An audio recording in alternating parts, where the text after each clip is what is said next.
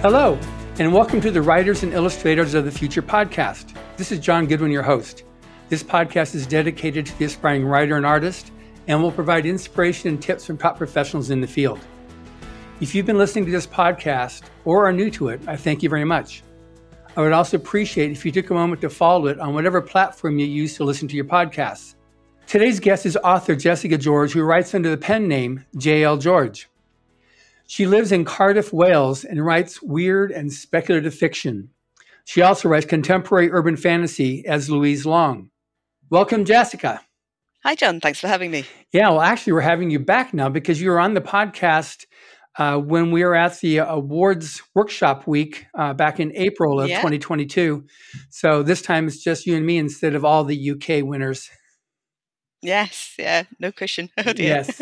So I will obviously want to discuss the book, The Word, and how it came to be, but I'd also like to address the use of a dystopian theme to convey a cautionary tale of what to avoid. So now there have been various incarnations of The Word. Yes, so it started life as a kind of 12,000-ish word novelette, which I entered for the New Welsh Writing Awards in 2019. And they do generally focus on short form writing. So it won the first place for that. Which is amazing. I just want to congratulate you for that, but make sure I had it straight. That was that was in 2019, right? That you won that award. Yes, it was. Yeah, thank you. So it won one of the two prizes which formed part of that year's New Welsh Writing Awards, which was the Aberystwyth University Award for a Dystopian Novella. And part of the prize for that was publication with New Welsh Rare Bites, which is the publishing arm of the New Welsh Review. Right. And so kind of about a year later, when they were getting ready to publish, Gwen, who is the editor, got in touch with me sort of saying, do you have any other stories that we could add to make a bit of to pad it out, make a bit of a longer collection? And that happened to be after the first COVID lockdown, which I had spent writing a continuation of The Words, prompted by a comment made in a critique by the agent Catherine Summerhayes. And so I sort of got back to her and said, well, I don't have any short stories you can have at this point, but I do have another 70,000 words in the same world. Yeah. So we can put that together and make a novel. Yeah. Which is amazing. It was like, because I didn't read your shorter version of The Word, but it was interesting on your book, The Word. And we're also we'll be asking on this interview questions that are a little bit maybe different than normally when you talk about a book, because we're going to talk about the book, but I also talk about what went into it and how you came to be, because a lot of the audience on this are aspiring writers, so they can get some inspiration from yourself and what to do, because it's a very popular genre, has been for some years, the whole idea of dystopian science fiction. So what was the inspiration? Obviously, you've got the UK having broken from the EU, or at least that's what it seems to be, as a basis. But I don't know if that's the basis or something else was the basis that started it. Well, yeah, absolutely. That was one thing that went into it. It would be disingenuous to pretend that Brexit didn't have anything to do with it. Kind of after quite a long period, really, of kind of anti-immigrant sentiment being whipped up in the tabloid press, and which I think was something that really contributed to people voting for Brexit, which you may or may not agree with, but I have to say I certainly don't.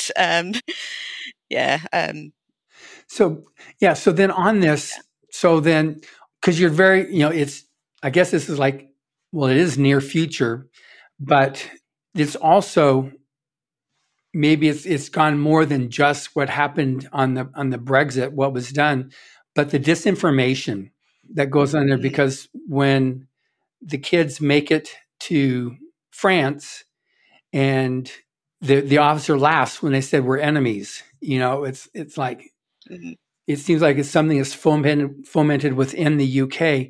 So anything on there, like the use of what you're telling the story here, more than just the fact of Brexit, but just in general, what happens on, I guess, social media, because they're saying now that their computers are bad because they you get radiation poisoning, and planes are bad, and all this stuff that people buy into. Yeah. So I guess partly that side of it was, as you probably guess, is inspired by 1984 by George Orwell, Sure. where kind of the UK is at, or INGSOC as it is in the book, I think, is at war with one country, and then suddenly in the space of a minute it's changed and they're at war with someone else. So yeah, kind of the idea of using that propaganda to control the populace kind of came partly from that. And then obviously George Orwell was writing in a very different world from the one I am. Everyone is connected now. We can go onto the internet and find out what's happening all over the world. So I needed to kind of find a way to work that in terms of people having the information withheld from them, and not being able to connect with people all around the world, and kind of the scaremongering around technology, which is something that we often see in real life as well, or things like 4G, 5G. Mm-hmm. People are, or some people are very afraid of, or were at one point anyway. So I thought that was one thing that I could use to kind of explain why communications and technology had kind of regressed so much in the world of the book. Right. And another thing too is there's another, I guess it's a recurring theme throughout, where you've got goodness being subjugated to turn into a tool, a weapon, because the whole idea of the word conceptually is really cool. Being able to do that, you could do some good stuff there, but it was weaponized, and just that, like, you see that happening. I don't know if you have any specific instances of that were the inspiration for doing that. So how'd that whole thing come up in the first place, of the word? I guess it was a way of kind of literalizing the idea of language as power. Because as you might have noticed, I'm Welsh, which means that you grow up immersed in language politics, whether you want to or not. And so I've always been very interested in that idea of language and narrative, and who controls it, and what that says about the world and who has the power. So yeah, that was kind of what I wanted to explore with the superpower of the word, which I don't think it's a spoiler to explain what it is. It's a small group of young people have this ability to use a kind of tone of voice to force people to obey them. Sounds kind of like Twitter. Yeah. Sounds kind of like Facebook, Instagram, TikTok. Yeah. Yeah.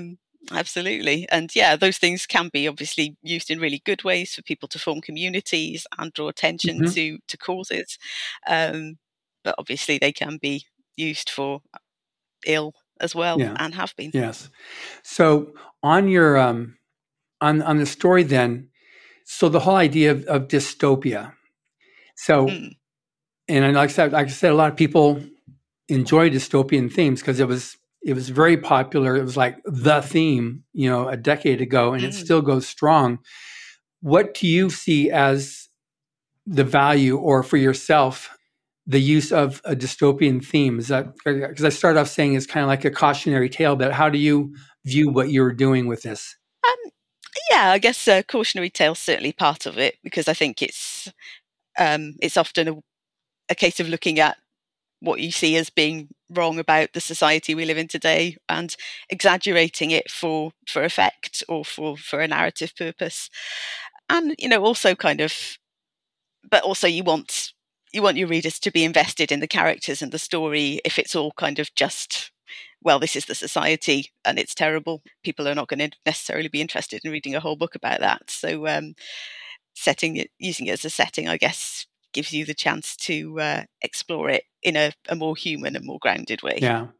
So, okay, now you mentioned realistic characters and people that you can, like, some, a different range of characters there. So did you use any real life people to create the characters? Like Michael, Irina, May? I mean, Michael was a serious tool, but anything.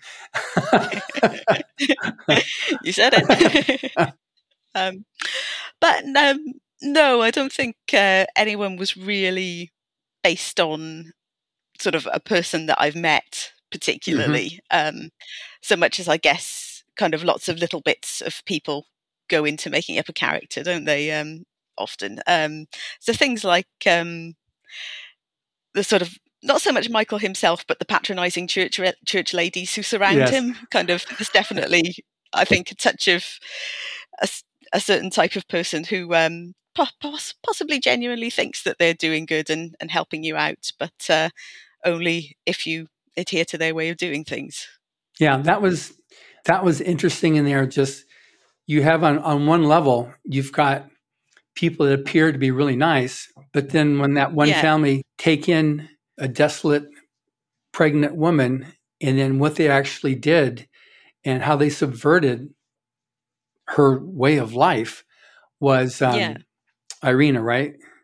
Yes. It was that was one of the more disturbing things, that they could do it and get away with it, and it was totally legal the way that had been done, and the way that everybody in that picture were part of the church.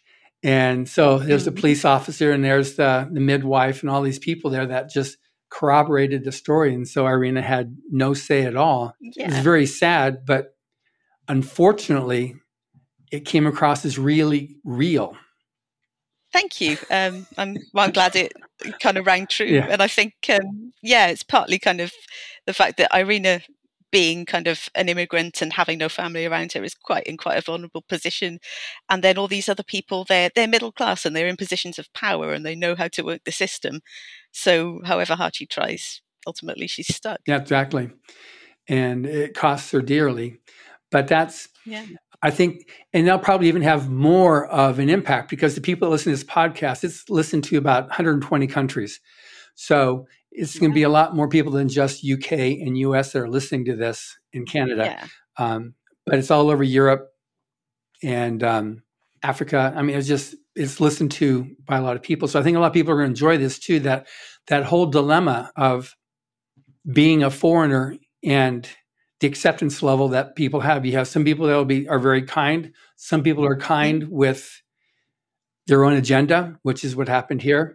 And some people are kind because they're kind. You know, you've got like May, who, even despite everything that happened to her, still kept that sense of rightness about her, and ultimately, you know, came through.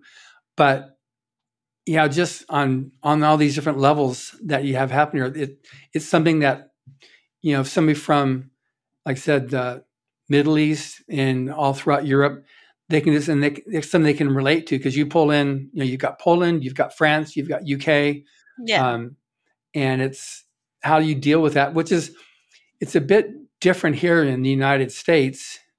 It's not that it doesn't exist; it's just different as compared to, you have very distinct borders.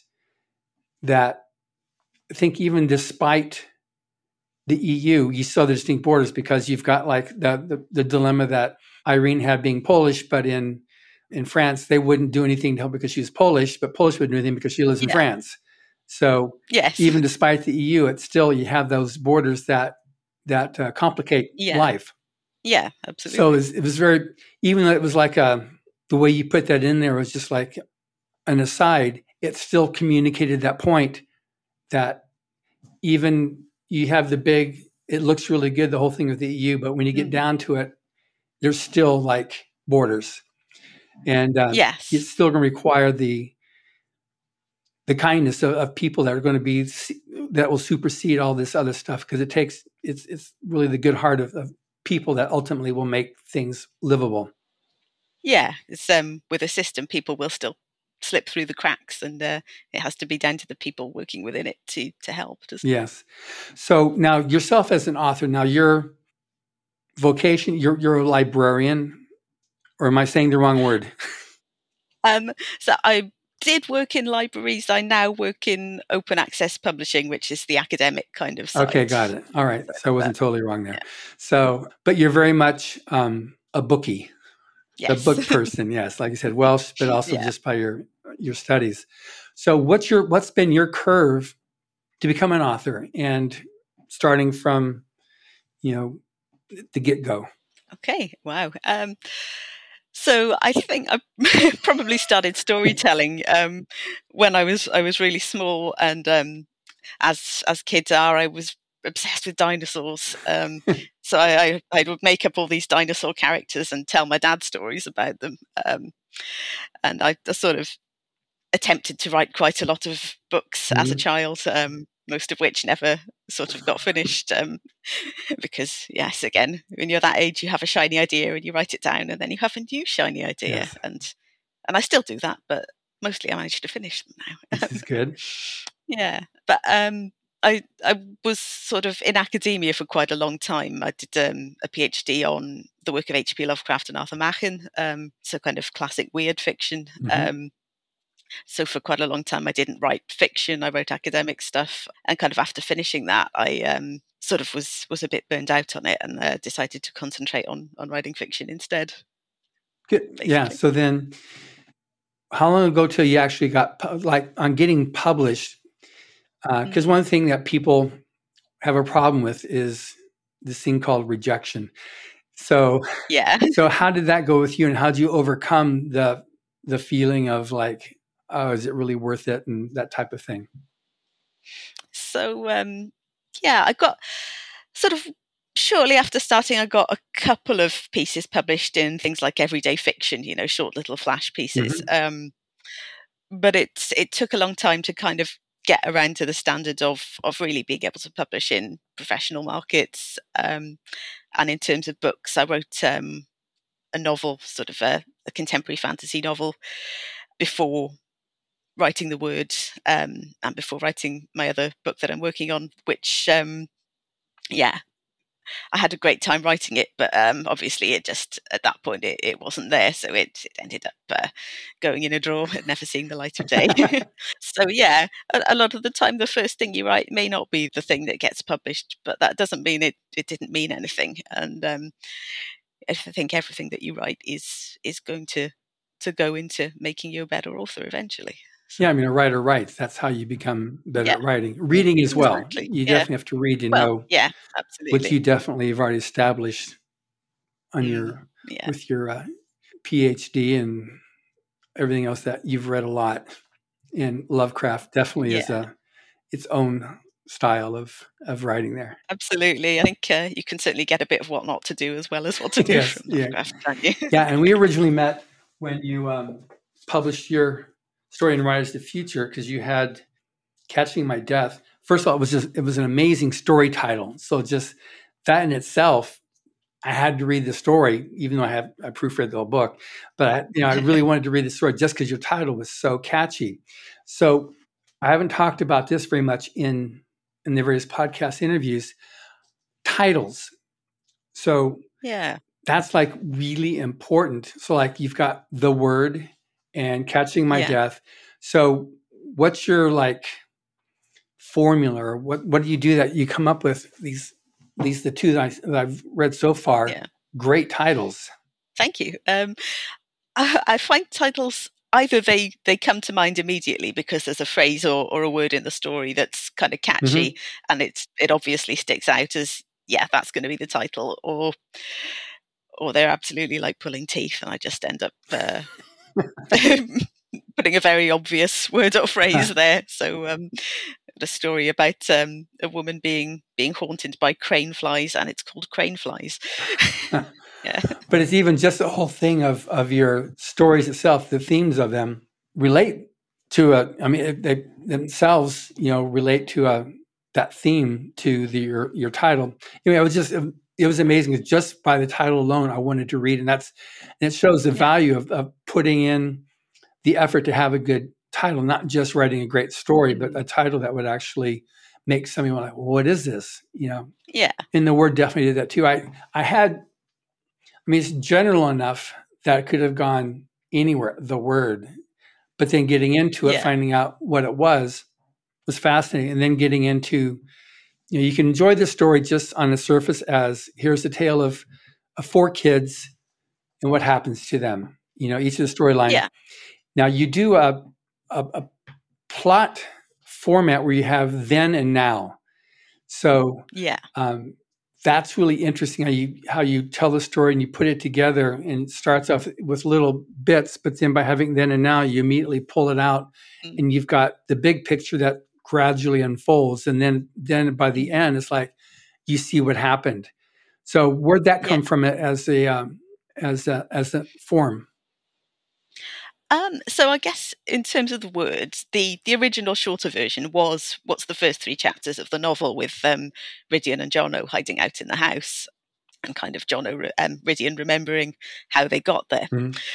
And kind of after writing that, I was kind of inspired by a comment that somebody made on that kind of shorter version, which got me thinking about Rachel, who is one of the other kids in the novel, and she's the true believer in the word and everything it stands for. And she's also kind of the most opaque character, I think, in the novel. You never really get her point of view. And so that got me wondering where she had come from, which drew me back to write Irina's story and then May's section. Wow. Before she That's interesting. arrives at the centre. Yeah. And when we were editing the novel and putting it together, we did kind of think about moving those sections earlier and having it read in chronological order.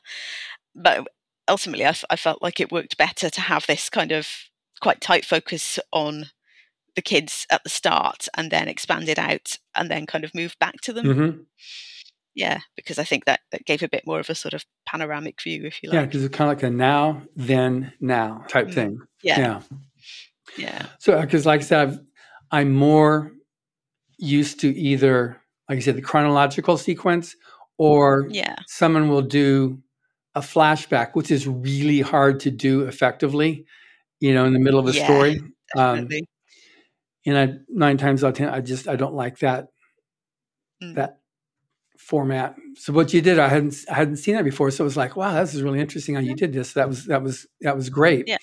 So then on the whole thing of these various characters, so I said they're not people that are part of your immediate life of what you've done, and none of these things are secretly Jessica. No, I wouldn't say so. Okay. So on the what you see as the value of fiction, because you've done a lot, like I said, you've obviously studied a lot of nonfiction, and you're kind of like, have went through your whole curve of interest, and then, okay, I'm done with it, or at least for the time being. Yeah. What's the value that you see of fiction and in a good story? Is it just escapist, or is it something else? I think it can be escapist. There's nothing wrong with escapism. Sure. We all need a bit. Yeah. But for me, it's a different way of approaching working through an idea than writing nonfiction is.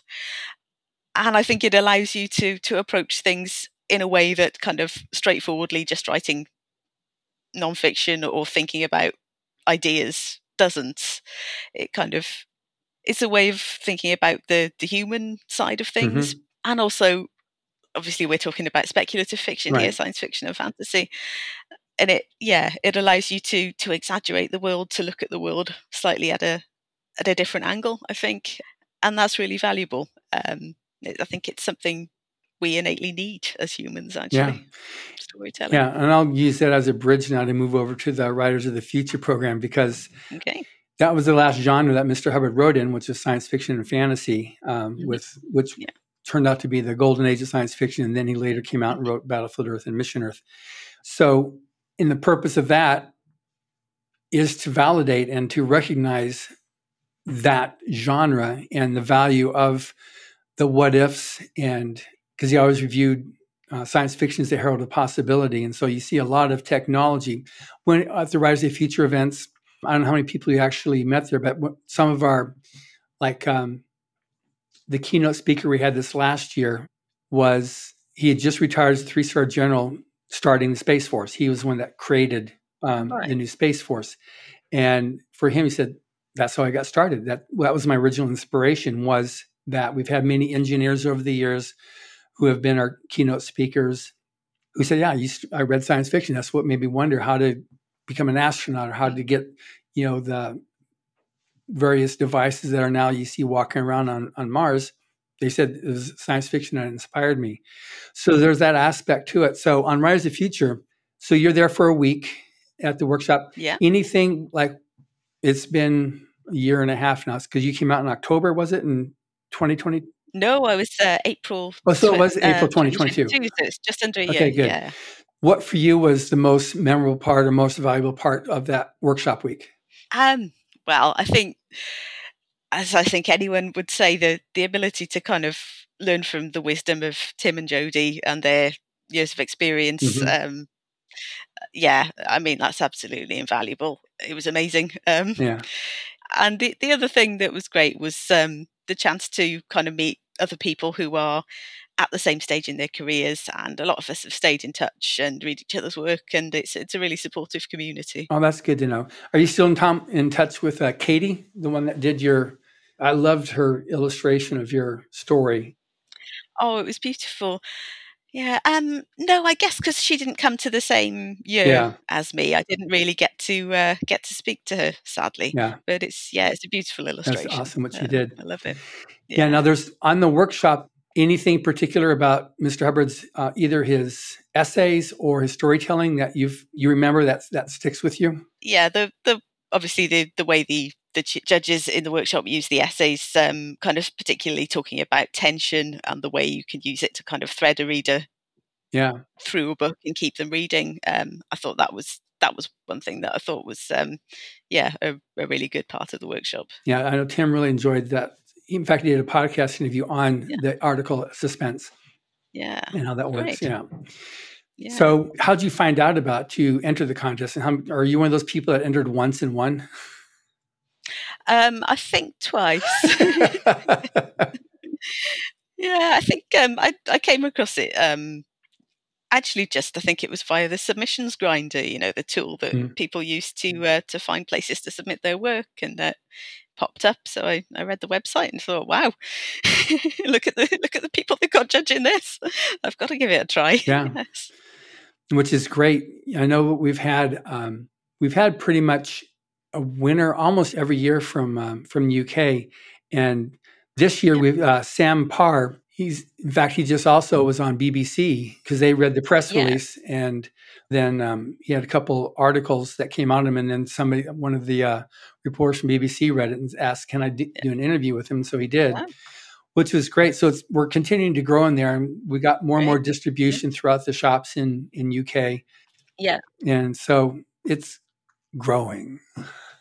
Well, congratulations, Sam. Yeah, well, it's also congratulations, Jess, on because it's just one of those things like, we have you, and you had the media that you had, and we have Sam, and it continues to grow. And because of that, we are able to get distribution now, and it's gradually growing there, which results in more people entering the contest. We'll have more people winning.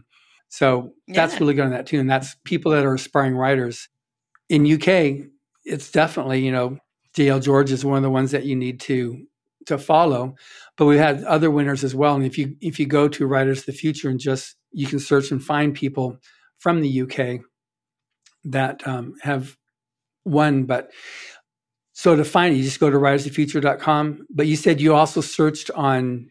It was on the submissions grinder, which is I think it's thegrinder.diabolicalplots.com, something like that. Yeah. Yeah. Okay. It's a generally useful tool all around as well. Yeah, exactly. So now on going back to your storytelling. So again, we've got people that are listening to this that are trying to get their first books out, trying to get in there. So you've gone traditional on getting an editor, finding a publisher, and doing that route. So how did that come to be? Because that's not usually a success story that the aspiring writers have to be able to tout early on in their careers. Well, it's I guess it was a slightly unusual path to publication because it came via the New Welsh Writing Awards, which are obviously available to writers in and from Wales. I'm sure there are other similar contests going on in other countries. Like Writers of the Future. Yeah, so yeah, exactly. But for longer work as well. Yeah. So it was slightly unusual in that the book the word wasn't the book that got me my agent. That was a different manuscript that I'm still working on rewriting at the moment. So yeah, it was slightly unusual path to publication, partly because a lot of Welsh publishers do take non-agented Oh, submissions, which is wow. unusual. Very. Yeah, yes, less so the case if you're based in London or somewhere like that, Yeah. So yeah, I don't know if it's a path that's for everyone. Certainly, you've got the trade-off with traditional publishing and having the control, of course, Hmm. over what you write or what you publish. But it's worked for me so far. So yeah. Okay. So you do have now traditional publishing, you're going that route on this book, that the Word, as well as the other one that's in the works too. So that one's Yeah. it's still sold. You just need to make the editorial corrections so that it gets published.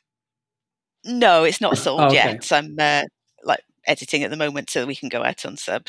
Got Yeah. it. So So is your intention to stay traditional, or are you also interested in going indie or self? Um, I don't think I would ever want to go completely indie because I don't think personally I have the marketing nous. Hmm. I think, I think people perhaps underrate that how big a part of the process that is when you're For independent sure. sometimes. And I think you obviously need to be prepared to put in a hell of a lot of work to promoting your work if you're going the indie route. But in terms of kind of shorter work, things like stories and novelettes, they the sort of long short story novelette length is often hard to place Hmm. because not a lot of magazines and things like that publish it. So certainly, if I had something that was kind of didn't really fit a traditional publishing niche going forward, I'd consider the indie route. Yeah. Yeah, for that. I mean, your publisher was amazingly fast when you made mention to when we were first discussing doing this podcast and talking about your Yeah, book, because sent that email around about the success of the podcast. We've gotten the 2 yeah. awards, and if anybody wanted to, then he said sure. And then the next morning, I had the book from the Oh publicist. It wow. was like Yeah, it was amazingly brilliant. fast, which was Yeah, great. Which I must admit isn't as common of a feature from the bigger publishers. So that's really good. That yeah, I mean, they're an indie publisher, but they're very fast to work and very interested in your career, which is really, really nice to see. And it yeah. may be all the more interested in wanting to talk to you and talk to you also about this aspect as well, that you did good getting yourself someone who's interested in supporting your career and working with you. Absolutely. I mean, Gwen, who edits the New Welsh Review as well as the books through New Welsh Rare was she's a brilliant editor. Really enjoyed working with her, and the fact that they're kind of a tiny operation, I think works. Certainly, I felt it worked to my benefit as Hmm. a writer because they only publish one book a year, and Really? Wow. Double congratulations to you. Yeah. yeah, yeah. Yeah, so you get a lot of help and yeah, and focus from the publisher in that way. Okay. So then just again, for the sake of the writer that's trying to make their break on it. So they came to you because you won the award? Yeah, so publication was part of the prize for the award. Oh, okay. Yeah, so but yeah, originally they would have sort of just published it Kindle only, Hmm.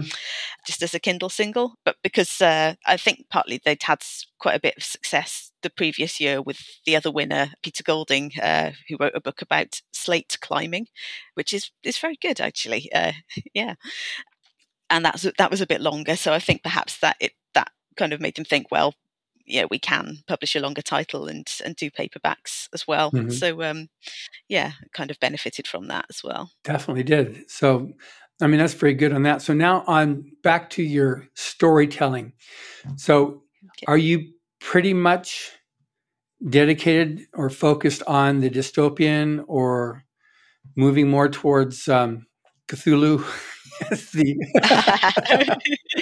um, I haven't got any plans for books about squamous eldritch horrors at the moment, but you never know. Exactly.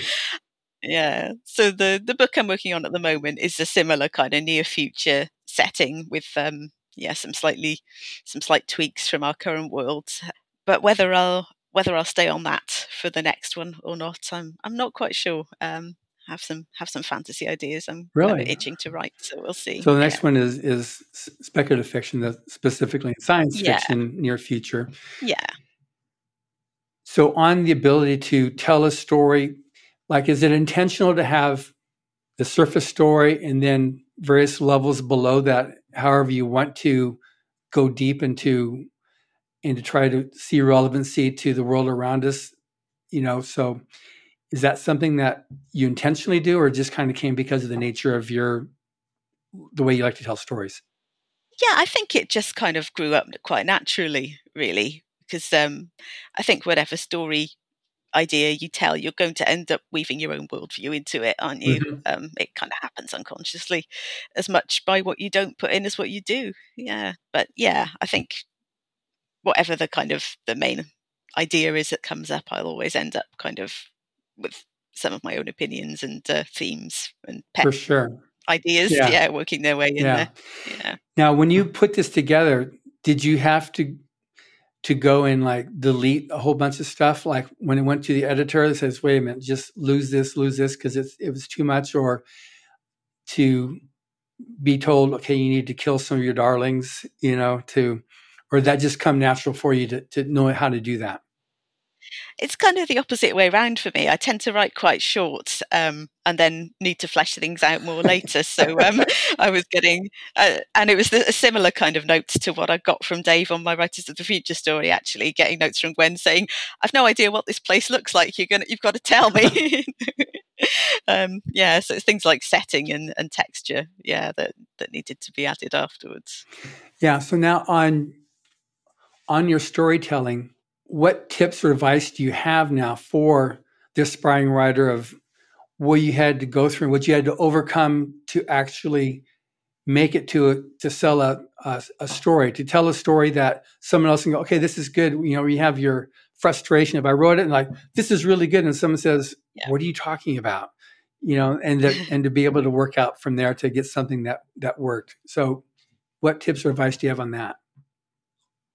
I think it's really important to write something you're passionate about, which sounds obvious, but I think if you're just trying to write something to market or because it's the current big thing, and your heart's not really in it, that's going to come through in the writing. Mm-hmm.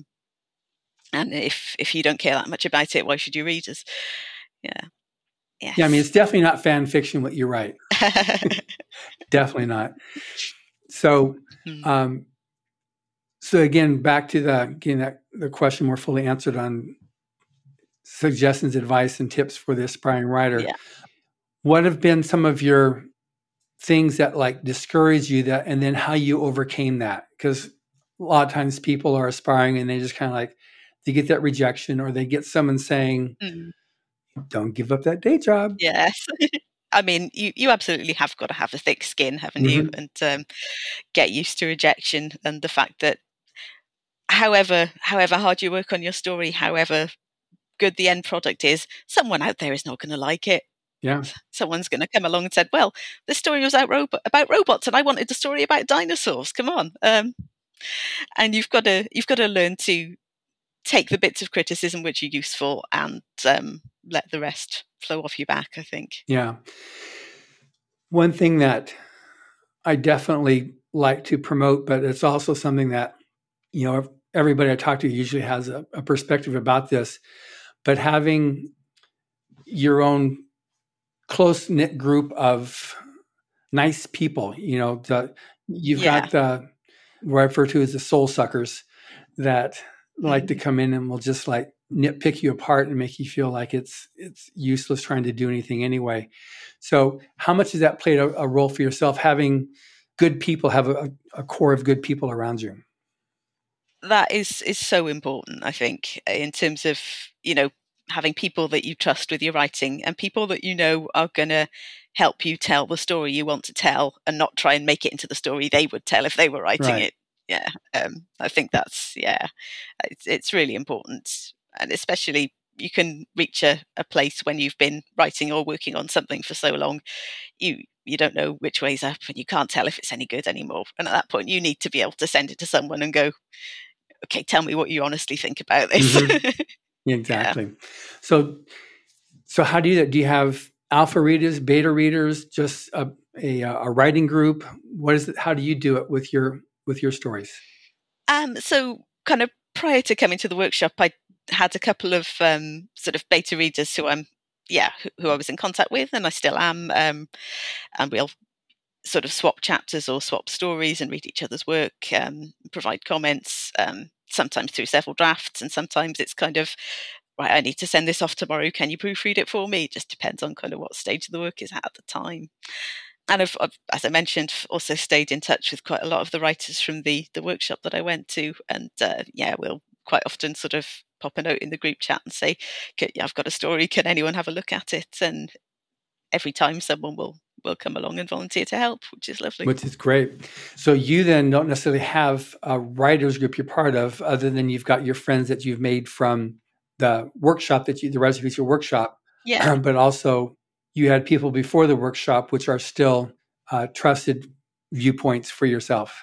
Yeah, I used a site called Critique Match, which you can use to kind of match yourself up with other writers who want to kind of swap critiques. And it's obviously it's on the internet, so it could be anyone. It's a bit hit or miss, but I find a few readers and writers that I clicked with well, and have stayed in touch. So okay, that's good. So then, what type of advice do you accept, and which type of advice do you say, well, thank you very much, and just let it slide? How do you distinguish between what you're going to use and what you don't use?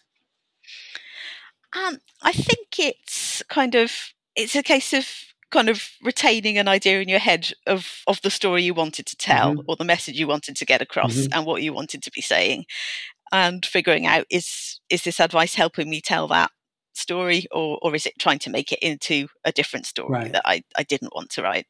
Yeah. Okay. And go ahead. Yeah. I think sometimes that will be obvious, and sometimes you'll need to spend a bit more time thinking about it and maybe tinkering around and going, well, does that work or doesn't it? And that's fine. Yeah. Yeah.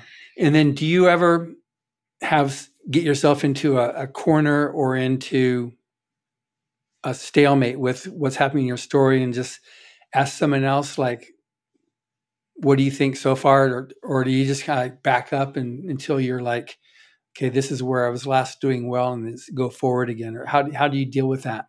Oh, well, that's a difficult one. I think I can't remember who I heard it from or where I read it, but one piece of advice observation, I guess, that I've found rings true for me is that a reader or a critiquer can usually tell you when there's a problem with your story, or where the problem is, but not necessarily how to fix it. Yeah, so I think in terms of if something's not working, I wouldn't necessarily say, what should I do to fix this? But I'd say, where are you losing interest? Where are you getting confused in the story? And the answer to that question will quite often give the answer that you need to fix it.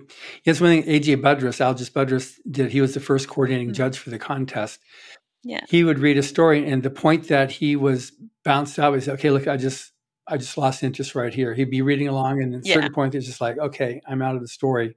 And that's what he would send back, okay, good. So this is where you lost me. And that would sometimes help the writer to get back to it. Did you find it difficult to kill off any of your characters? Or is that just something that it made sense? And in real world, you never have everybody lives happily ever after. Exactly. Yeah. It made sense that, not everybody was going to make it out alive. I don't really struggle with killing people off because they're not real. Whoa. Okay. Because that's sometimes people have a problem with the term killing off your darlings, so yeah. I mean, it's easier to confront, killing off a secondary or tertiary character, but when you have a main character, it's like, really? But I mean, that's also that makes a lot more angst in the story too. It does. I have got one story. It's nowhere near finished yet, but where I know one of the main characters is going to die at the end, and I've already written like a little a little coda where he comes back to life, and that's not going to be in the story, but it's in my head, so So it's okay. in my head he's fine, so it's fine that I killed him off. Yeah. In Herbert's story, Battlefield Earth, there's a whole race that's killed off by the Cyclos, and they're the ones that create the learning machines. They're the ones that create all those Right. teaching people how to learn different languages. And he wrote a note which we published in the 2016 edition, which were handwritten notes. And one of them was like, there were some of them were found in this other planet, and so they're brought back to Earth, and they're given all types of restoration stuff. And it's like, okay, good, because they're really good people. You just hate seeing them, like, they're such nice people what they did there, and they're so so nice. So it didn't make it in the book, but it's one of the author notes. So maybe it's not dissimilar what you just said there. It's like, okay, you've got this coda. You got to say, okay, good. Yeah. So he's dead, but he's not really dead. Yeah, exactly. Yeah. So what's your writing schedule like? Because you've got a regular, is your day job now as an author, or is you still write, you still work? Yeah, I have a day job. So I'm quite lucky in terms of I work compressed hours, so I get a day a week where I just write, and I just work slightly longer hours the rest of the week. And obviously, if you've got an employer that's willing to do that, then I highly recommend it. Yes. Yeah.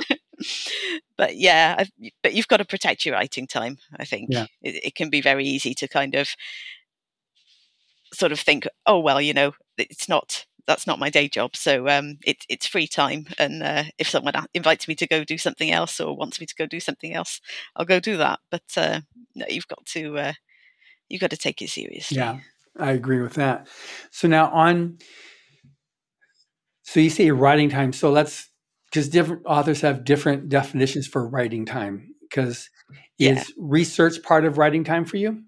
Yes. So how does it go? Like, what's your ratio of like research, working out, and also do you flesh out each chapter first, or you do the beginning, end, and then just let the middle go as it goes to get to the end, or how does that work for you? Oh, so is this the plotter or pantser question? Yeah, or in between, hybrid. Kind of, yeah.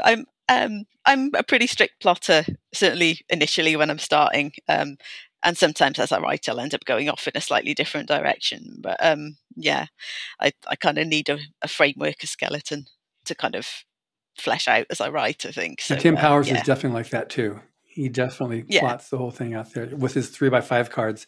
So how do you do your thing? Is it to have your different sections and be able to move them around? And no, I usually plot in quite a linear way. So I just have a page a chapter and go through and kind of sketch out what's going to happen in each chapter, and might switch them around at the end if something's not working. But certainly when I'm writing the first draft, it's pretty start to finish. I get it. So do you know the beginning and end and then work out or do you just write and takes it to the end?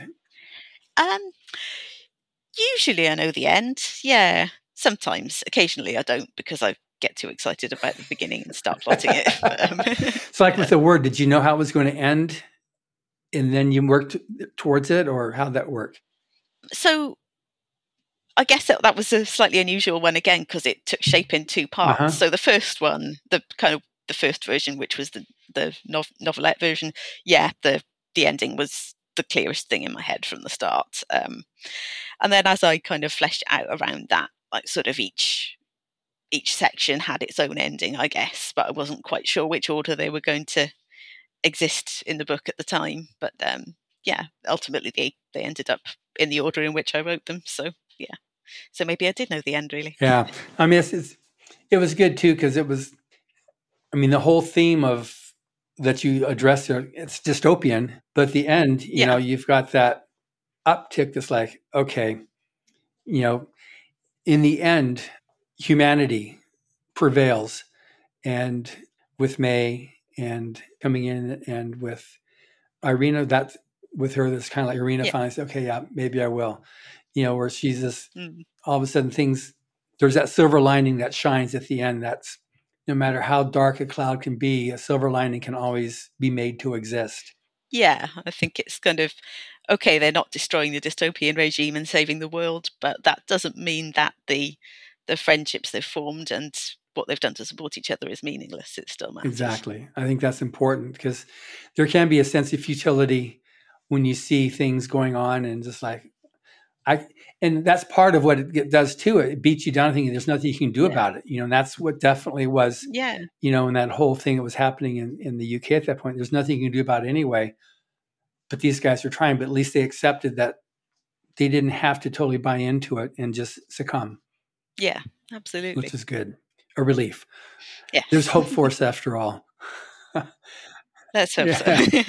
So, in terms of your future as an author, so you got this one book you're in the middle of. So is your intention to go to becoming full-time author where that becomes what pays your rent and everything? Or is that your ultimate goal to hopefully build to that? And that's the dream, yes. But if it doesn't end up going that way and I keep the day job and keep writing at the same time, I'll be happy with that because the main thing is just that I get to write. Which I think that's important too and this will be like the last area to get into before we make sure you tell people how to find your book and find you. Yeah. Your drive, your purpose as an author. Yeah. What value do you think that has to anybody as a writer to ultimately overcome and make it is your purpose and drive? Because that you can tell a good story is fine. A lot of people can do that, but it's the purpose and drive to push that. So talk about that, please, a little bit for yourself, how that plays out. So I think the reason I write ultimately is because the story's in my head and I need to get it out, and that's it. And it's something that you probably, if you feel the same thing yourself, you recognize that and you go, yeah, that's why I write too. I have to. I don't have a choice. Which is a great answer. Yeah. That's something I think that people need to not resist, actually do. Yeah. In terms of, so I've got a story. I really want to tell it. I don't know how to do it. I mean, obviously we offer the free online Writers of the Future workshop at writersofthefuture.com. But any other tips you've got for a writer on helping him to realize that urgency of telling my story? I'd say when you're writing your first draft, give yourself permission to be a bit rubbish. Because the important thing is that you have something to work on. And if you kind of hold it in your head and you keep turning it around and you're going, oh, I'm not sure if this is going to be right, I'm not sure if it's going to work, you will never write it and you'll never make it better. So you have to get it down and not worry too much if you've got some clunky phrasing or a bit of a plot hole, because you can go back and you can make it better and you can polish it. That's good. Yeah, I interviewed 2 weeks ago a girl, Rebecca Hardy from London, who wrote her first book on her cell phone on the tube going back from her home, except it was smaller than this one. Wow. She wrote her book on her telephone, commuting back and forth. She said, I had to. I said, I'm actually pretty good at typing. So I just did it there. I said, I'm never going to do that again. But that's how I did I had to write my story. I have huge respect for that. Wow. Yeah. So that was definite a dedication to be able to do that. Yeah. So now on your book, so the word and so it's by J.L. George. So how does somebody find it and where do they go to find it? So they can find it on Amazon, of course. If you're in the UK, you can find it at Waterstones or your local indie bookshop. Please support it if you have one. You can also go to the New Welsh Review website and find the links on there. That's great. And how does somebody find you? Where do they go for that? Because there's multiple, at least one other Jessica George or JL George. Yes, that's why I'm JL and not Jessica, actually. Yeah.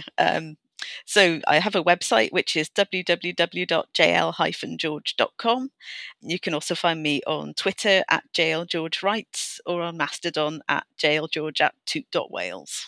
Good. And you can also find her on writersofthefuture.com with her book, with her story in Writers of the Future, Volume 36, which is, like I said, how we originally met, and Catching My Death, which is another, it's an amazing story. It was the first place winner there for Volume 36. So that's shorter fiction.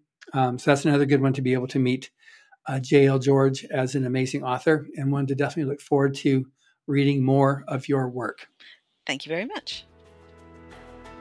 And thank you for listening. Writers of the Future series can be purchased wherever books are sold in the US, Canada, the UK, Australia, and South Africa, and available everywhere via Amazon.com. Subscribe to the Writers of the Future podcast wherever you get your podcasts. We've also been syndicated on the United Public Radio Network, where you can find these podcasts as well. We are especially appreciative of our sponsor, Carnation, for supporting this podcast. Carnation has been making delicious milk products for over a century and is still going strong. Writers and Illustrators of the Future are contests created by L. Ron Hubbard to provide a means for the aspiring writer and artist to be seen and acknowledged. It is free to enter and open to amateur short story writers and artists of science fiction or fantasy. Again, thank you very much, Jess. Thank you, John.